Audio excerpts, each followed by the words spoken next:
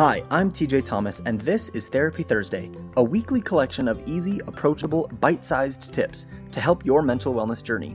As a clinical therapist, I've spent thousands of hours working with clients, and now I want to bring the therapy love to all of you. Let's go! Hello everyone, welcome back to Therapy Thursday. I'm TJ Thomas, and today we're going to be talking about the other people have it worse problem. So last week I shared this post onto my Instagram and on my TikTok. I just feel weird being in therapy because other people have it so much worse than I do. Doctor, I don't want to complain about my broken arm because I know some people don't even have arms. Yeah, my car needs an oil change, but some people's cars don't even work.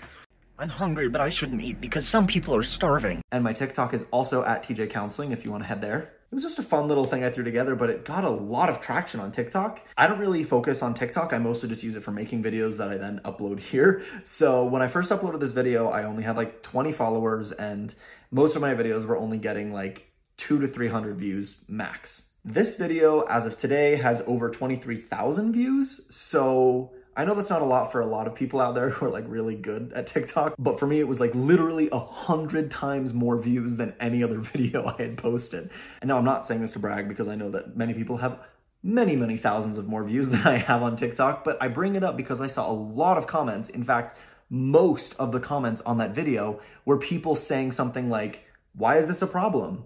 I do this all the time. Wow, these are all me, or, variations on that.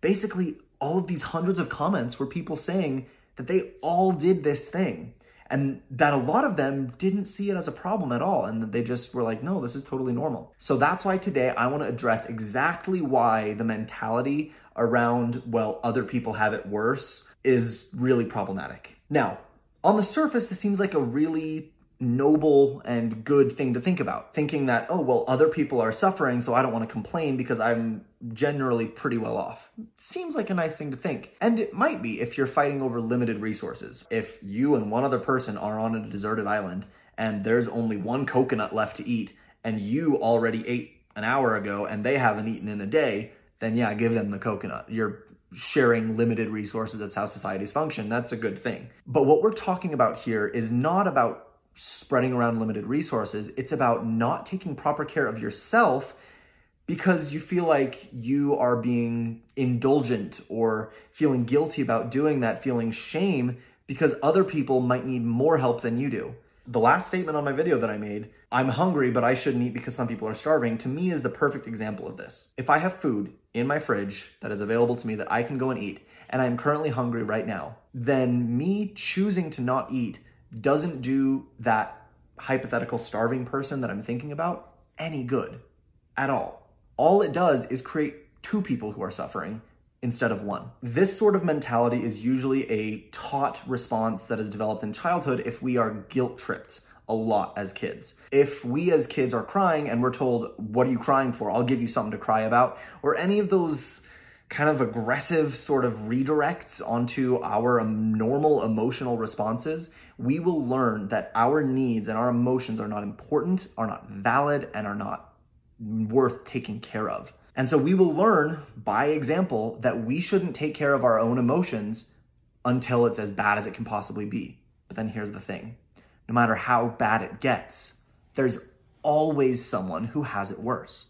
So it will never be as bad as it can possibly be. So you will never take care of your own emotions if that's your mentality. And not just emotions, you won't take care of anything if that's your mentality. If you think that you shouldn't go to the doctor to take care of your cold because someone else has a flu, you're just depriving yourself of medical care. Because then when you get the flu, you won't go to the doctor because someone else has an infection. And then when you have an infection, you won't go to the doctor because someone else has a broken bone. And then when you have a broken bone, you won't go to the doctor because someone else has cancer. And then when you have cancer, you won't go to the doctor because someone else has an open gaping wound and is bleeding out. There's always going to be someone who has it worse than you. So if you're always looking to be the worst off before you feel validated to get help and to take care of something, you'll never be there. It's the same with therapy. There's always going to be someone who has it worse than you and who might have, from this limited mindset perspective, a more valid reason for going to therapy. But that doesn't matter because your reason to take care of yourself and to get help is valid enough because it's valid to you. And if it's important to you to take care of it, it doesn't matter how it compares or lines up to anyone else's reasons. It is not selfish to take care of yourself. It's just not. And I'm sorry that you were taught that at whatever point in your life by whoever it was. Getting help when you need it, or not even need it, but just want it, is a good, normal, healthy, human thing to do. At the root of this idea of someone else has it worse, therefore I shouldn't complain or I shouldn't get help, is scarcity mindset. This is a topic I'm going to be covering a lot more in coming videos, so stick around for that. But it's basically the idea that there is a limited, finite amount of help, love, resources, attention, affection that can be given, and mine isn't as bad, so I need to save that finite resource for someone else. And it's not true. There is no scarcity around getting help, around taking care of yourself, around loving yourself, around self-care. Those things are abundant. We have plenty of them, and we can all use them as much as we want to. That's our Therapy Thursday for today. Thank you very much for joining us. As always, send me a message with any comments, questions, or topics you'd like to request for a future video. And with that, I'll see you next week.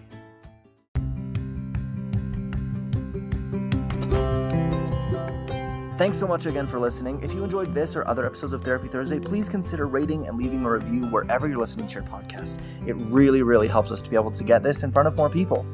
Of course, remember that this is a podcast, not therapy, and it should not replace any treatment by a licensed mental health care professional. And I invite you to follow me along on my Instagram @TJ Counseling for more mental health tips.